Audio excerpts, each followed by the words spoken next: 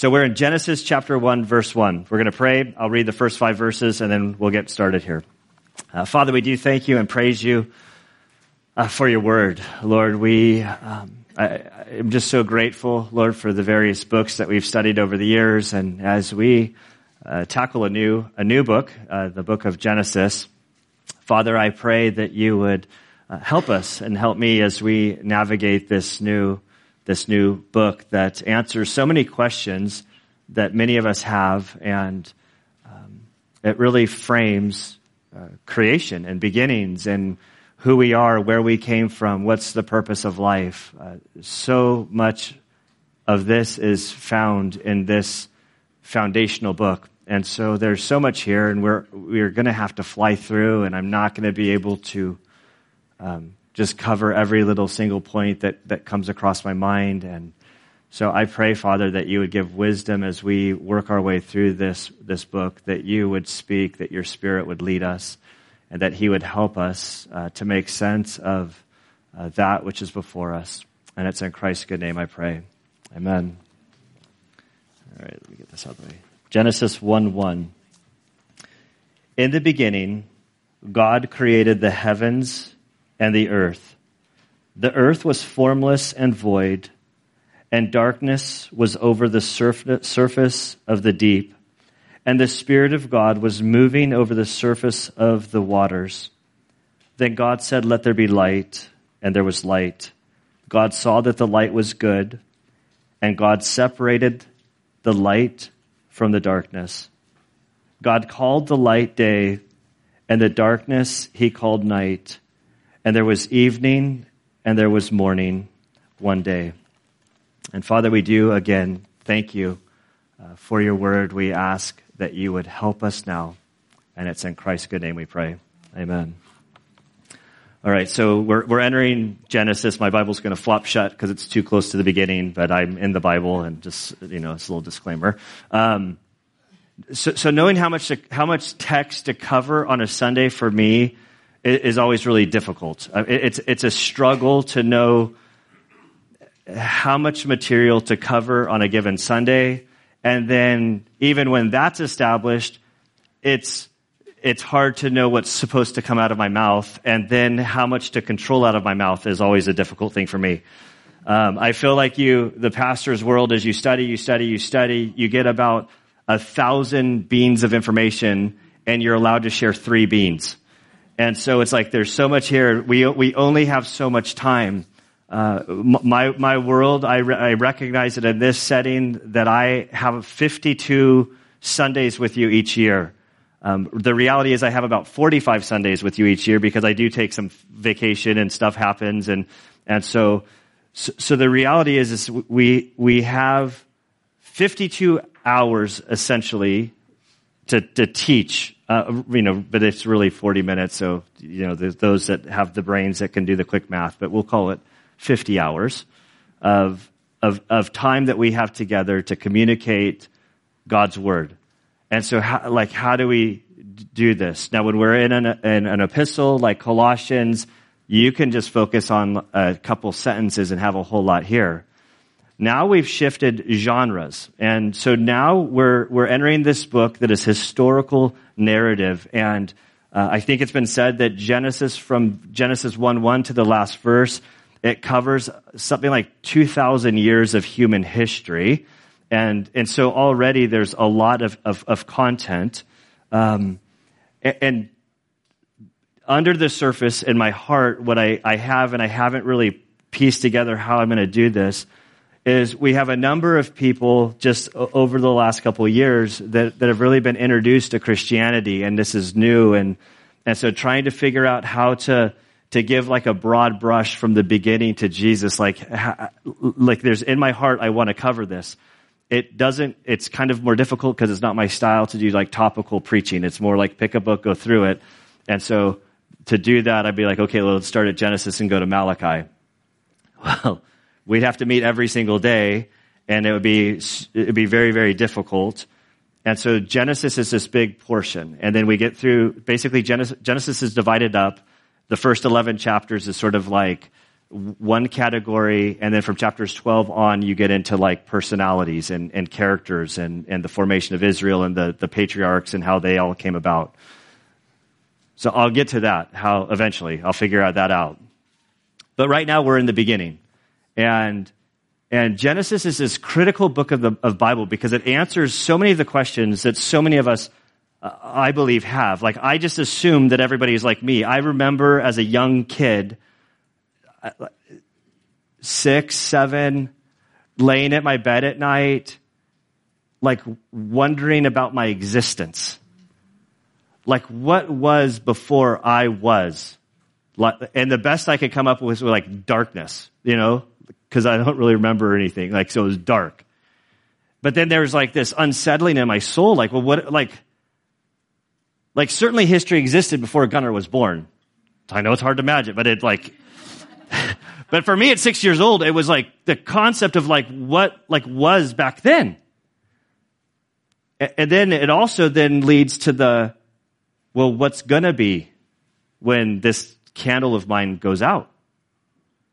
And it's kind of a terrifying thing. Like, if we really like lean into this, like it can be a terrifying thing. And I'm not convinced that other creatures do this. Like, I don't think my Labrador is out there like pondering life.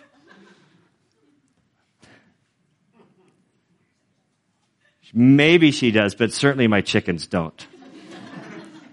Like, my chickens just like, well, I only have so much time. But there's something about humans that we look around us and there has to be something beyond us. Like, deep within our heart, like regardless of the position stance, the atheist, the agnostic, all, like, even for an atheist to take their position, they're taking a position against a God that deep within their heart, they recognize like there must be something there that they have to kind of fight against. Like, animals don't take a stance against God. Like, they exist. And so as we get to this first chapter of Genesis, so many of these questions that we have are sort of framed. And it's not surprising that the first chapter of Genesis is also probably the most attacked section of Scripture. It's not accidental. And so as we look at this first chapter, the reality is on the subject of creation, we could probably do like a 6-week series. Or like we could probably do a whole lot. I mean, there are literally ministries and organizations that their whole existence is based on these early stages of Genesis and their whole life's work, like scientists devoting their whole lives to Genesis. And so there's so much material there. So it's like, I'm not a scientist. I don't even really care about science. I mean, I know, like, I care about some science. Like, I'm not going to sit here and pretend like Gunnar finds entertainment in watching guys fight on ice and like hockey. Like, I'm like really a simple guy. So I'm not going to get up here and try to pretend like, oh, I'm Mr. Scientist and I can but here I am with the Bible and we have to deal with some of the questions and I've had to sort of grapple with these things. And so in verse 1, we read the most troubling sentence for humanity. This is the sentence that is attacked. If we cannot get over the hurdle of the first sentence of the Bible, then we're going to have problems throughout the Bible. And if we can wrap our minds around the first sentence of the Bible, then we're going to be kind of like, okay, we're going to be in a better position to sort of figure out the framework of our lives and where our origin and where we're going and the purpose of our life. And so it begins, in the beginning, God created the heavens and the earth. And so we have the beginning, which really begs, like, when was this? Like, when was the beginning? And so just by framing the question in the beginning, we're entering into something that was created, time, this issue of time. And this is the ball in my brain as a little kid that was really troubling to me because it's like, I want to go back and I can go back to the day of my birth and I can find pictures there But beyond that, I don't know what happened before that. And then there's like family scrapbooks. So I know that my siblings who are older than me, I then conceived the family that was my family's sort of like a hodgepodge of a family where that's a whole nother issue. But I can see pictures kind of going beyond my existence that they existed. And I can find pictures of my dad when he was a little boy and he looks just like me. Or I look just like him. And I see pictures of my little son that look just like him. And I can kind of trace back the family lineage for me to like just my grandpa. And I can see pictures of him. And so I know like time went on. And so if we were to continue going back and back and back, eventually you're going to hit the very, very, very beginning. And you're going to be at this moment before time existed. And this is where we find ourselves in the beginning. You could translate this, when time began, God was, God is, God existed. He is outside of time. So if we were able to go all the way back, roll the clock back until it ran out, there would be God and nothing. And we're told then God created the heavens and the earth. And so the question is like, well, when was this? And so we get into some stuff that is very like argued in our world. So I've already said, like, I really didn't care about this stuff. I just didn't care about the age of the earth. I didn't care about all this stuff. It wasn't on my radar. Then I found myself in seminary as an active duty Navy SEAL, and I'm sitting through classes, and they're beginning to like present information that was kind of challenging my thinking, or not even challenging my thinking, but just forcing me to contemplate things that I never even really contemplated. And so in this world of discussion, there are those that are referred to as sort of young earth creationists. And so young earth creationists believe that the earth is about 6,000 years old. And the reason that they reach that conclusion is if you take the genealogies that are found in the Bible and you trace them back, you can measure about 6,000 years. Now there's some discussion amongst young earth creationists about, are the genealogies complete? Are they exhaustive? And so the people that would say, yes, they're exhaustive, like every single generation is covered, you do the math and you can equate about 6,000 years, 6,000 to 8,000 years. Those that want to leave a little bit of cushion, like maybe every single generation wasn't accounted for, you'd get to like 10,000 years. Now, if you Google how old is the world, you're going to get a very precise number of 4.543 billion years old. Bless you. If you search how old is the universe, you get a much larger number. You get 13.8 billion years old. And so I've already established that I'm not a scientist. But Gunner's brain can figure out that there's a little bit of a discrepancy in opinion, right? Like between 10,000 years and 4.543 billion years, like that's a little bit of a discrepancy. This isn't something that I really cared about. I've said that over historically, no pun intended, but I wish I was intending it to say that. So there I was in Bible college, and I'm being exposed to my Bible college in seminary was connected to ICR, Institute for Creation Research, and all of these like organizations with like scientists. And so it was really, really important to the seminary that I particularly went to. And so I was like going to these classes, and initially I just didn't really care. And I kind of like does it really matter? It's like, what do I need to do to get the grade, and what can I like move on? But then I was exposed to this video. There was a documentary made it was during the 80s. I don't know when it was made. It's probably made in the 90s, so it felt really old. And there was this scientist named Dr. Steve Austin. He's a geologist, and he was an old Earth geologist. And so it was this hour video. You can still find this video on YouTube if you search Dr. Steve Austin and Mount St. Helens. So he was a scientist, a geologist, studying, researching the theory of old Earth, and he's watching and documenting the explosion of Mount St. Helens. So I think that was in 1980. So I was at an age where I just didn't, I don't even remember Mount St. Helens, but apparently it was a pretty big deal. It was certainly geologists refer to this as like the something event of the century. Like this was like the Super Bowl for these guys with big glasses that study this stuff. And so he's documenting everything. So he documents everything, and through the eruption of Mount St. Helens volcano creates a 1 in 40th scale of the Grand Canyon over, I don't know how long it took. And then I think there's Crater Lake up there, and he's diving into immediately post eruption. He's doing dives into this. He's documenting everything that he sees. He's watching the tree sort of sink.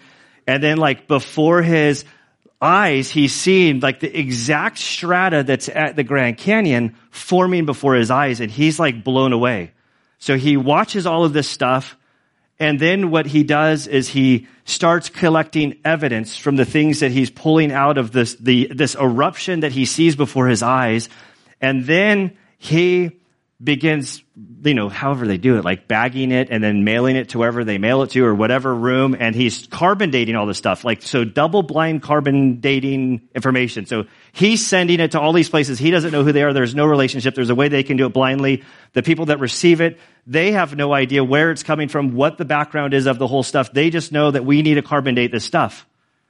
And so they are carbon dating pieces of tree and pieces of stuff, all the stuff that he's claimed from Mount St. Helens. And they're coming back with, what do you think they came back with? They were dating it at 4, 5, 7 billion years old. And so then this science, so he's saying, here I am, an older scientist. This guy's not even a religious guy. He's I am a scientist doing PhD level work with my students documenting this. And suddenly my assumptions are now being challenged. And then he goes on to say that because I just said, I think we need to consider this, that maybe there's another explanation for how things happened. And then he was basically excommunicated from his scientific world, and he's now a part of a lot of so all of these scientist guys that hold to young Earth, they've all been sort of this doesn't fit our narrative, and so you can't participate. It was enough. It was that's very fascinating to me. It's as far as I'm going to go in this discussion, but if this is something that floats your boat, there are very smart people on both sides of the aisle that where at the end of the day, I'm kind of forced into, this isn't really a science question. The discussion of the creation of the world is a history discussion. Because the reality is at the end of the day, scientists, when they do stuff, what do they have to do? They have to be able to recreate. I hate to break it, but nobody has recreated nothingness into the universe. And I'm not trying to be disrespectful to either side. This is, when you go to the zoo and you read all this, the theory, when it's stated as absolute, it's that's a leap. The reality is none of us can recreate this. None of us were there. And if you have your Bibles, just if you want to go with me or you just listen to me, so much of this discussion as we're talking about this, I feel like God responding to Job. So in Job chapter 38, after Job has all these questions, his whole life's been destroyed. He's doing all this stuff. He's what is going on around here? And he has all these questions for God. He's God, I want to talk to you. We need to sit down in my office. And I'm really upset at the things you've been doing. I don't think you have any right. God says, okay, let's talk. He goes through, he hears all of the advice, he goes through the stuff, and then God at the very end, he looks at Job and he says, then the Lord answered Job out of the whirlwind and said, Who is this that darkens counsel by words without knowledge? Now gird up your loins like a man, and I will ask you and you instruct me. So God says, all right, Job, you want to talk? Put on your big boy panties. We're going to talk. I have some questions for you. And I'll let you instruct me. It's question number 1, Job. Where were you when I laid the foundation of the earth? Well, if I was Job, I'd be somewhere around New Year's of 1974, I was conceived. Sorry, I don't that. My birthday's in September, so I'm just doing the math backwards. And So 1974, if we're going to go with like billions of years, what is 1974 minus like I don't know where, I don't have a clue where I was. He goes on to say, verse 5, who set its measurement, since you know, or who stretched the line on it, or on what were the basis on, or on what basis, on, let me start over. On what were its bases sunk, or who laid its cornerstone, when the morning stars sang together and all the sons of God shouted for joy? So he's putting Job in his place. He's saying, like, where were you? There's no scientist in the world that was around when creation happened. And so this requires, I believe, deep humility. And really from what I would say to a scientist is you don't have a clue. We have this empirical, this evidence around us, and we have to sort of measure the facts. And so when we're in Genesis and God's laying this framework, in the beginning, God created the heavens and the earth. So let's look at what God's story is and see how it lines up with the evolutionary story, in part. And so in the beginning, you march all the way back before, when the first second of the first clock started ticking, there was God. And we're told that he created the heavens and the earth. This word created is a fascinating word in the Hebrew. It's a word that conveys to create something out of nothing, out of nothingness. In all of the times that it's used in the Old Testament, because it's a Hebrew word, it's not a Greek word that we find in the New Testament. Is the air conditioning on or no? Is it hot or is it just me? It's hot. Where's Melanie? She's in Sunday school. Hey, do you know how to work in air conditioning? Oh, I know a guy that knows how to work in air conditioning. Hey, come here.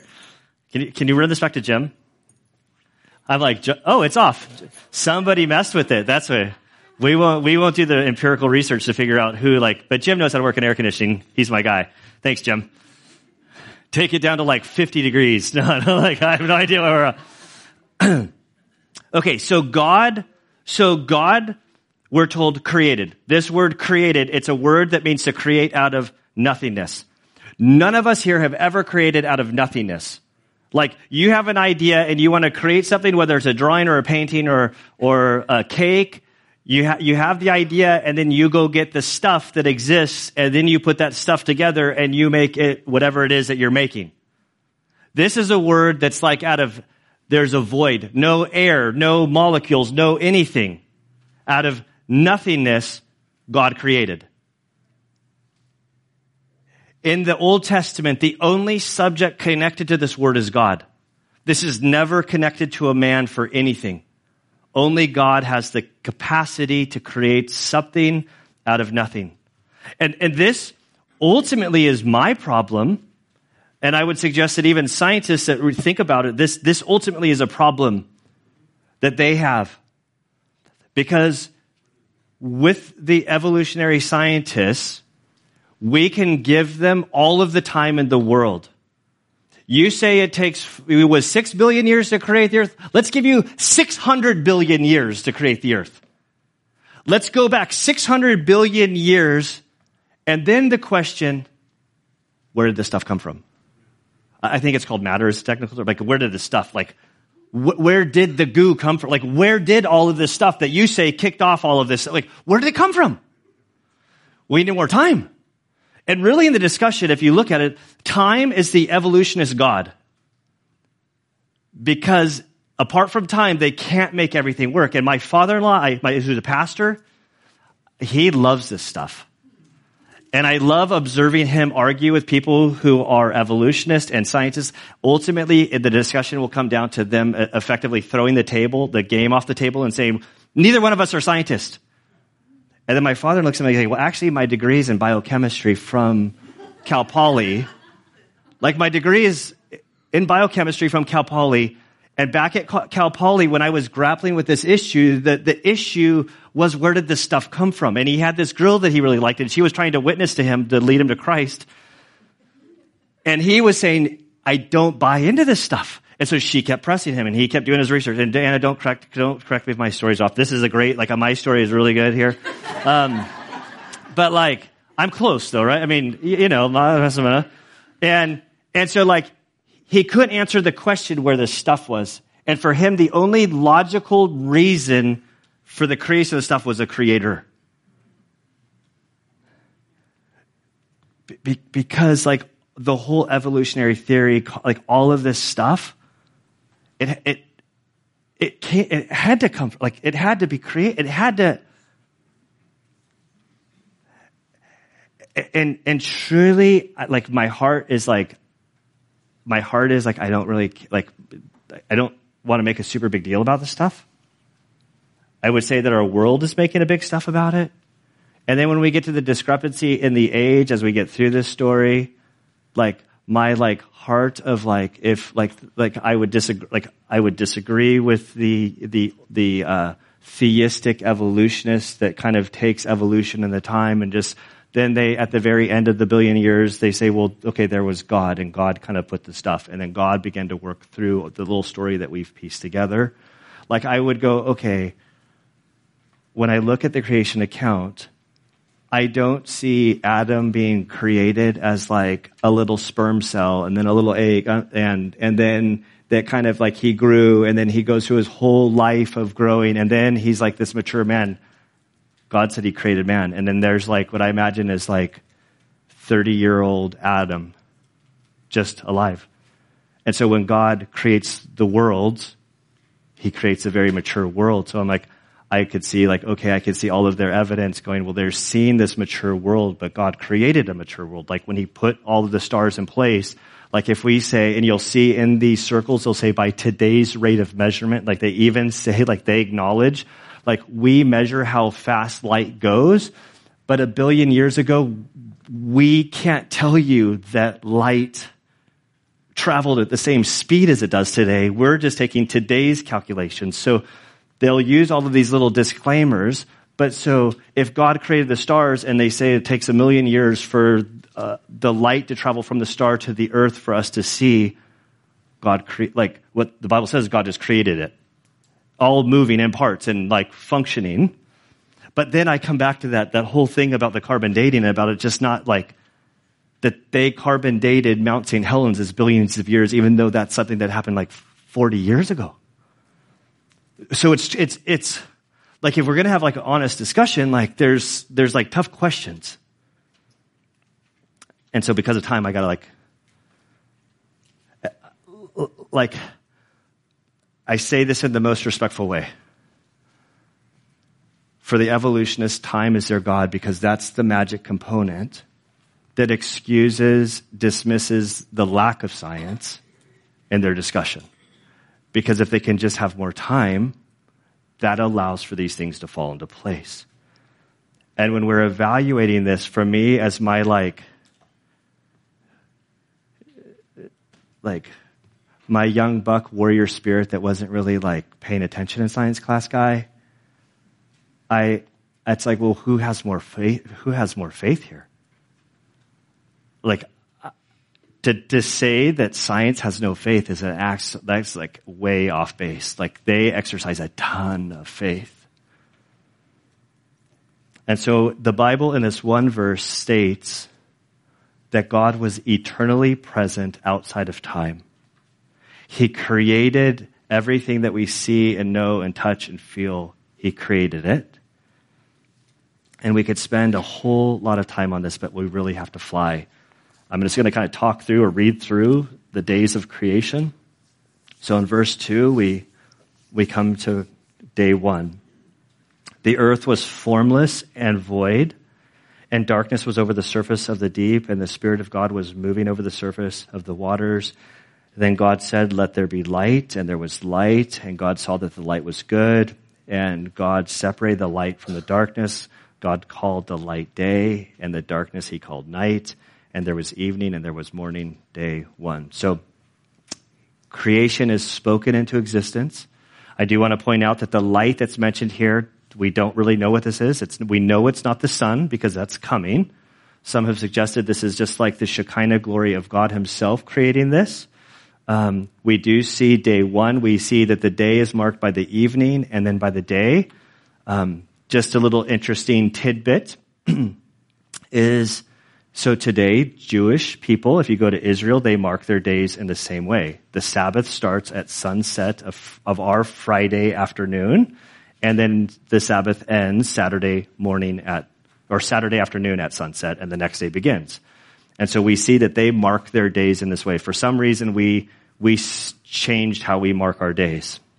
Day 2. Then God said, let there be an expanse in the midst of the waters, and let it separate the waters from the waters. God made the expanse and separated the waters which were below the expanse from the waters which were above the expanse, and it was so. God called the expanse heaven, and there was evening and there was morning a second day. Okay, day 2. Then we come to day 3. Then God said, verse 9, let the waters below the heavens be gathered into one place, and let the dry land appear. And it was so. And God called the dry land earth, and the gathering of the waters he called the seas, or called seas. And God saw that it was good. All right, so we see sort of the formation of land, and there's this phrase at the very end of this day where we see God saw that it was good. This is going to be a recurring theme over the next couple of days. It's going to be used 5 times. Sort of God creates, he looks at what he created, and he says, this is good. On the 6th time, the very last day, he says it was very good. That's all I have to say. Verse 11.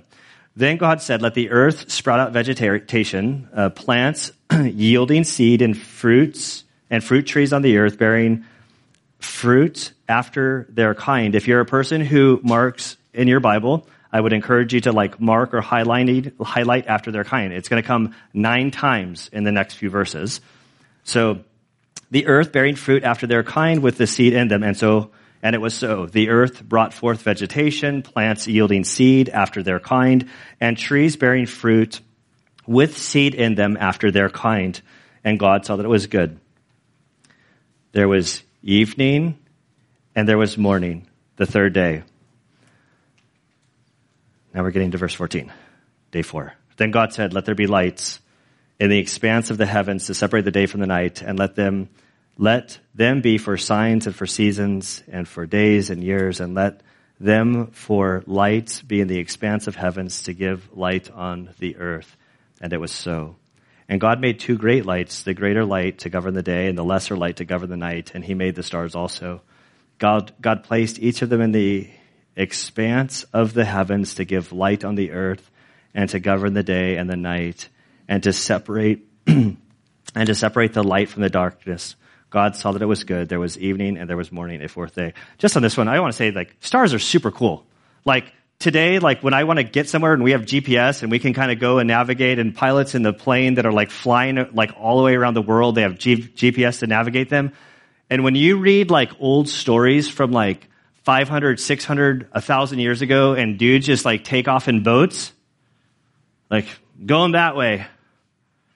But how they navigated using the stars. It's not just total chaos. It's actually total and complete organization that you can figure out where you are in the earth. And if you want to get across the great Pacific Ocean, which I've done in the Navy boat a bunch of times, it takes forever. It's huge. That you could sit there and look at the stars and determine where you are on the earth is mind-boggling.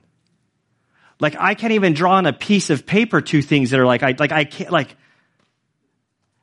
how this just happened to be is mind-boggling. And we're told here that God placed all of these things to govern and to lead and to give order to this world down below. Then verse 20, day 5, then God said, let the waters teem with swarming living creatures. I love seafood. And let the birds fly above the earth, and in the open expanse of the heavens, God created the sea monsters and every living creature that moves, with which the waters swarmed after their kind, and every winged bird after its kind. And God saw that it was good. God blessed them, saying, be fruitful and multiply. Fill the waters in the seas, and let the birds multiply on the earth. There was evening and there was morning, a 5th day. And so I'm super thankful that this happened because it's like a great world. Like imagine if all this happened and people like things stopped reproducing and then like we wouldn't be here and we wouldn't be able to enjoy all this stuff. So I'm thankful for all those fish that keep reproducing so that I can keep eating them. And then like my grandkids will be able to eat them. Like it's a wonderful thing. Verse 24, then God said, let the earth bring forth living creatures after their kind, cattle and creeping things and beasts of the earth after their kind. And it was so. God made the beasts of the earth after their kind, and the cattle after their kind, and everything that creeps on the ground after its kind. And God saw that was good. Now I want to comment. I mentioned the after its kind. So I think we've seen this. If my counting is right, it's 9 times in the immediate context. Maybe 10 times. I've just seen one that I have marked in red, and so maybe I miscounted one, but I think it's 9 times. This statement is fascinating. Going back to Gunnar, not caring about these discussions, just sort of being told, oh, the earth is a bazillion years old. We descended from apes. And it wasn't really you didn't have to have a compelling case to convince me that I descended from an ape at that time in my life. And so I'm like, okay, it just makes sense. You know, they got the little picture of like the guy that's a monkey and then he's slowly standing up. Like it's a really cool picture, right? Like that just kind of goes like, yeah, who might have questioned science?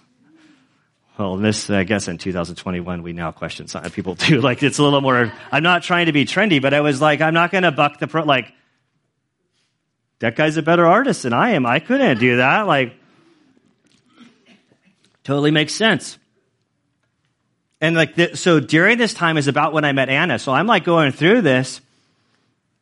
And now I'm talking with Anna's dad. He was probably vetting me, or I hope he was vetting me. Like, I don't know. Like, and so like I was learning, like I wasn't coming at this from a combative experience. Like I was not combative. It was just like, okay, this is like what was going on a billion years ago didn't really affect me in the now. Like, so I didn't. But as we started talking, and this is one of those phrases that Anna's dad, like from a scientist, he's like the whole, like after its kind, he's like, what makes more sense to you in the evolutionary thing? And I'm like, well, I don't know. Like that picture's compelling. I mean, that picture, like the little guy, like he's like this, and then the next one he's like this, the next one he's like this, the next one he's like this, and then now he's like walking on 2 legs. That's compelling. He's like, Gunnar, like, let's talk about mutations. He's like, let's talk about mutations that we know and see and experience and that you do. Like, tell me, like, he's like, when was the last time that you heard of somebody getting cancer and saying, yes, I'm evolving. I've got a mutation and it's going to help me to be stronger and my kids to be stronger. That's not how it works. He says, Gunnar, mutations and the science that we can see and evaluate, it's catastrophic. Mutations aren't good. He's like, when was the last time you saw a dog give a litter of kittens? Never seen that.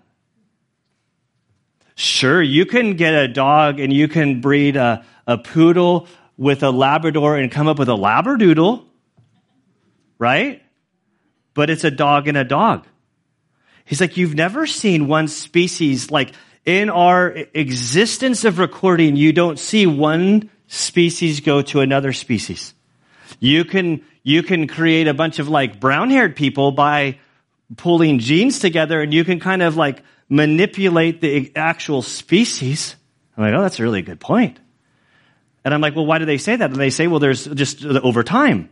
They say that these mutations are actually good things. But then if you actually like evaluate mutations, it doesn't actually mean good things. It's catastrophic and it's like ending. Like last night I'm driving home and I'm driving in the carpool lane at dark and I'm seeing all of the lights around me and I'm seeing cars like going north on the 15. And it's just like, if you think about it, like one component, like our eyes, like I'm just sitting there, like I'm driving, like Melanie and Tim and Grace are in the car and they ask me something like, like they're playing 20 questions about food stuff. And I'm like, I was daydreaming. And they're like, oh great, well, you're just ignoring us. And I'm like, well, I was like pondering life. Like there's like, this is just what I'm thinking. I said skip is what I said, but But like I'm looking, like out across, there's all of this stuff. And then there are cars that are projecting light.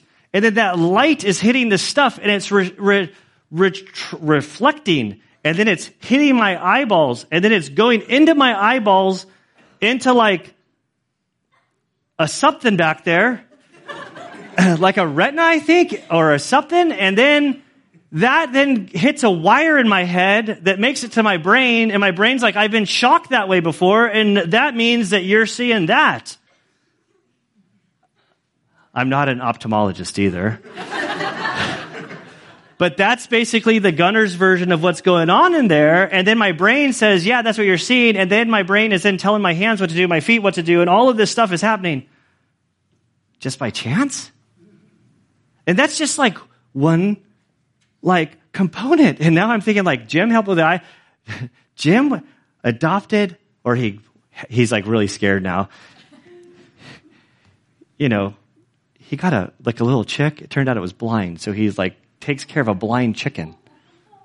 But that's not a good thing in the chicken world, right? Like he's talking about this chicken. He's like, well, he kind of knows where the food, but this is the sort of thing that like your eye has like a problem.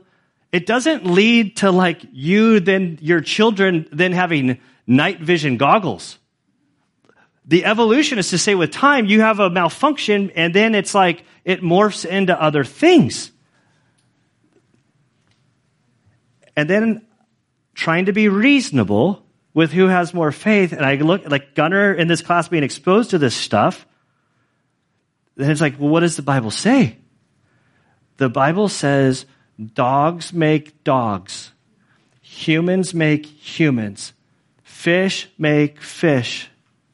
That seems to align with what I've seen and what I've read about in human history for as far, not that I've read all of human history, but when I like touch on things, like you read stuff from 2,000 years ago, that's exactly what's happening. The Bible tells us that God's, when in his creation, he formed it, he created people to reproduce people, fish to reproduce fish, lettuce to reproduce lettuce. I don't know why that came to my head. It's getting close to lunchtime, I think. I don't know, like that's. But then he gets to man in verse 26. I got to like really move along here. Then God said, let us make man in our image according to our likeness and let them rule over the fish of the sea and over the birds of the sky and over the cattle and over all the earth and over every creeping thing that creeps on earth. God created man in his own image. In the image of God, he created them, male and female. He created them. God blessed them. And God said to them, be fruitful and multiply and fill the earth and subdue it and rule over the fish in the sea and over the birds of the sky and over every little thing on the earth. And so there's a couple things here we have to touch base on. The first thing, in the very first chapter of the Bible, notice how God refers to himself. So you guys all know about Spanish, you all know about me in Spanish. So I've been trying to figure out how to do this sort of thing in Spanish. And it's like really like intimidating to know like what tense and stuff. But this is like not accidental. This isn't like Gunnar's trying to translate the Bible into Spanish.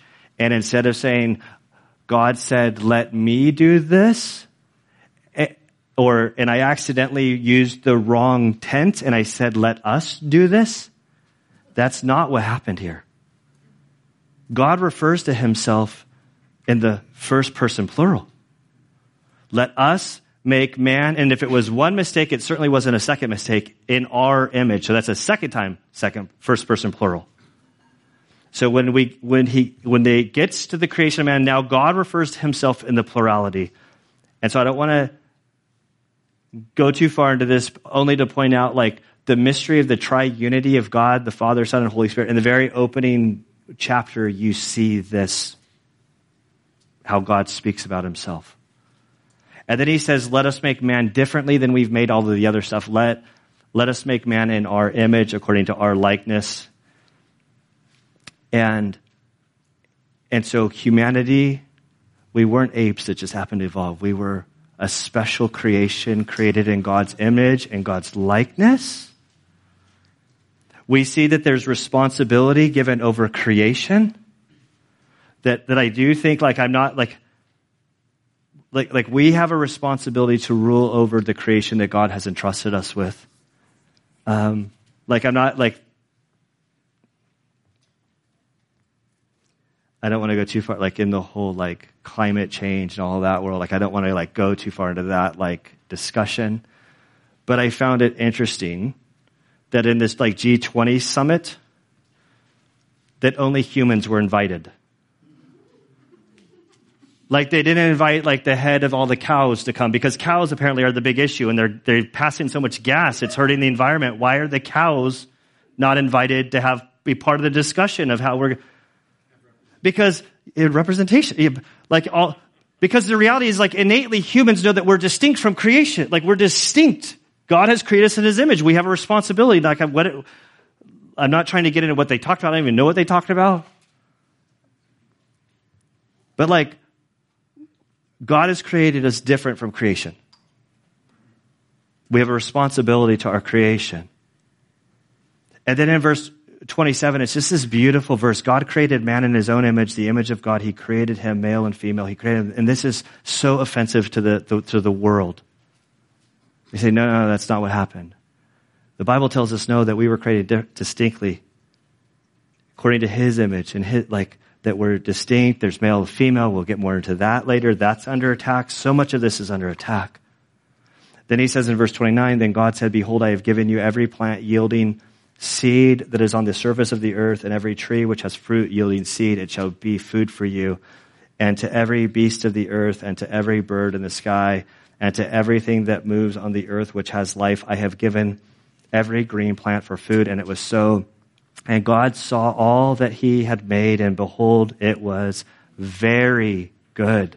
And there was evening and there was morning the sixth day.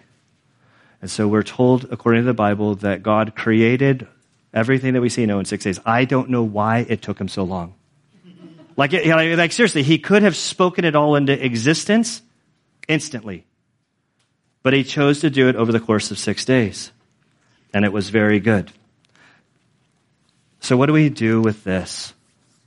Like the first, if you're a person that like has a scientific mind and you really want to grapple with the things of creation and the alignment of Scripture, there are organizations like ICR, Institute for Creation Research. There's Answers in Genesis. There's a whole smattering of organizations that are like true scientists that have devoted their life, like generations, like studying the evidence. But in the basic, just looking at Genesis 1, when I look at this, in the beginning, God created. I think, first off, that God wants us to discover him. Like, what a wonderful truth and reality for us to ground our thoughts and our fears in. I wish somebody was there when 6-year-old Gunnar was tossing and turning in his bed, and I'm like, where did I come from? What is the purpose of all of this? Like, I wish that I had somebody say, you know what? God created you. God loves you. He's created all of this to point you to him. Psalm 19, verses 1 through 2, this is what it says. It says, the heavens are telling the glory of God, and their expanse is declaring the work of his hands. Day to day pours forth speech, and night to night reveals knowledge. Saying that creation is like screaming out, there is a God, and he created everything that you see. The other day, for some reason, I turned on the TV, and I happened to turn it on right as like Bezos did like the rich people's transit to space tour thing. And I turned it on right as like, is it William Shatner? Is that who it was? He like steps out, and they're doing this interview with him. Like he had the money to make it to space and back, and like he steps out. It doesn't have a connection to God, but it was like it was like God was like right on his, like the tip of his lips, and he just didn't know to say it. And he was just like, up there, it's death and darkness, and you look down and there's something unique about earth and life. It was like he was shaking, but he couldn't say God. But it was like right there because creation was like crying out. But Paul writes in Romans 1:20, for since the creation of the world, his invisible attributes, his eternal power, divine nature have been clearly seen, being understood through what has been made, so they are without excuse. And then he lists all the excuses that they make, and we see that creation is enough to condemn us. It's not enough to save us. Creation is enough witness to tell us that there is a God, that he created all things. Paul in Ephesians 1:4 tells us, just as he chose him, that's Christ, before the foundation of the world, that we would be holy and blameless before. The Bible tells us that when we read this verse, in the beginning, before that moment, before time started, as God was there over the nothingness, he had you in his mind. He chose us in him before the foundation. Like, this gives me goosebumps. Like, so much of our society is so derailed because we're telling young people that you came out of slime, goo.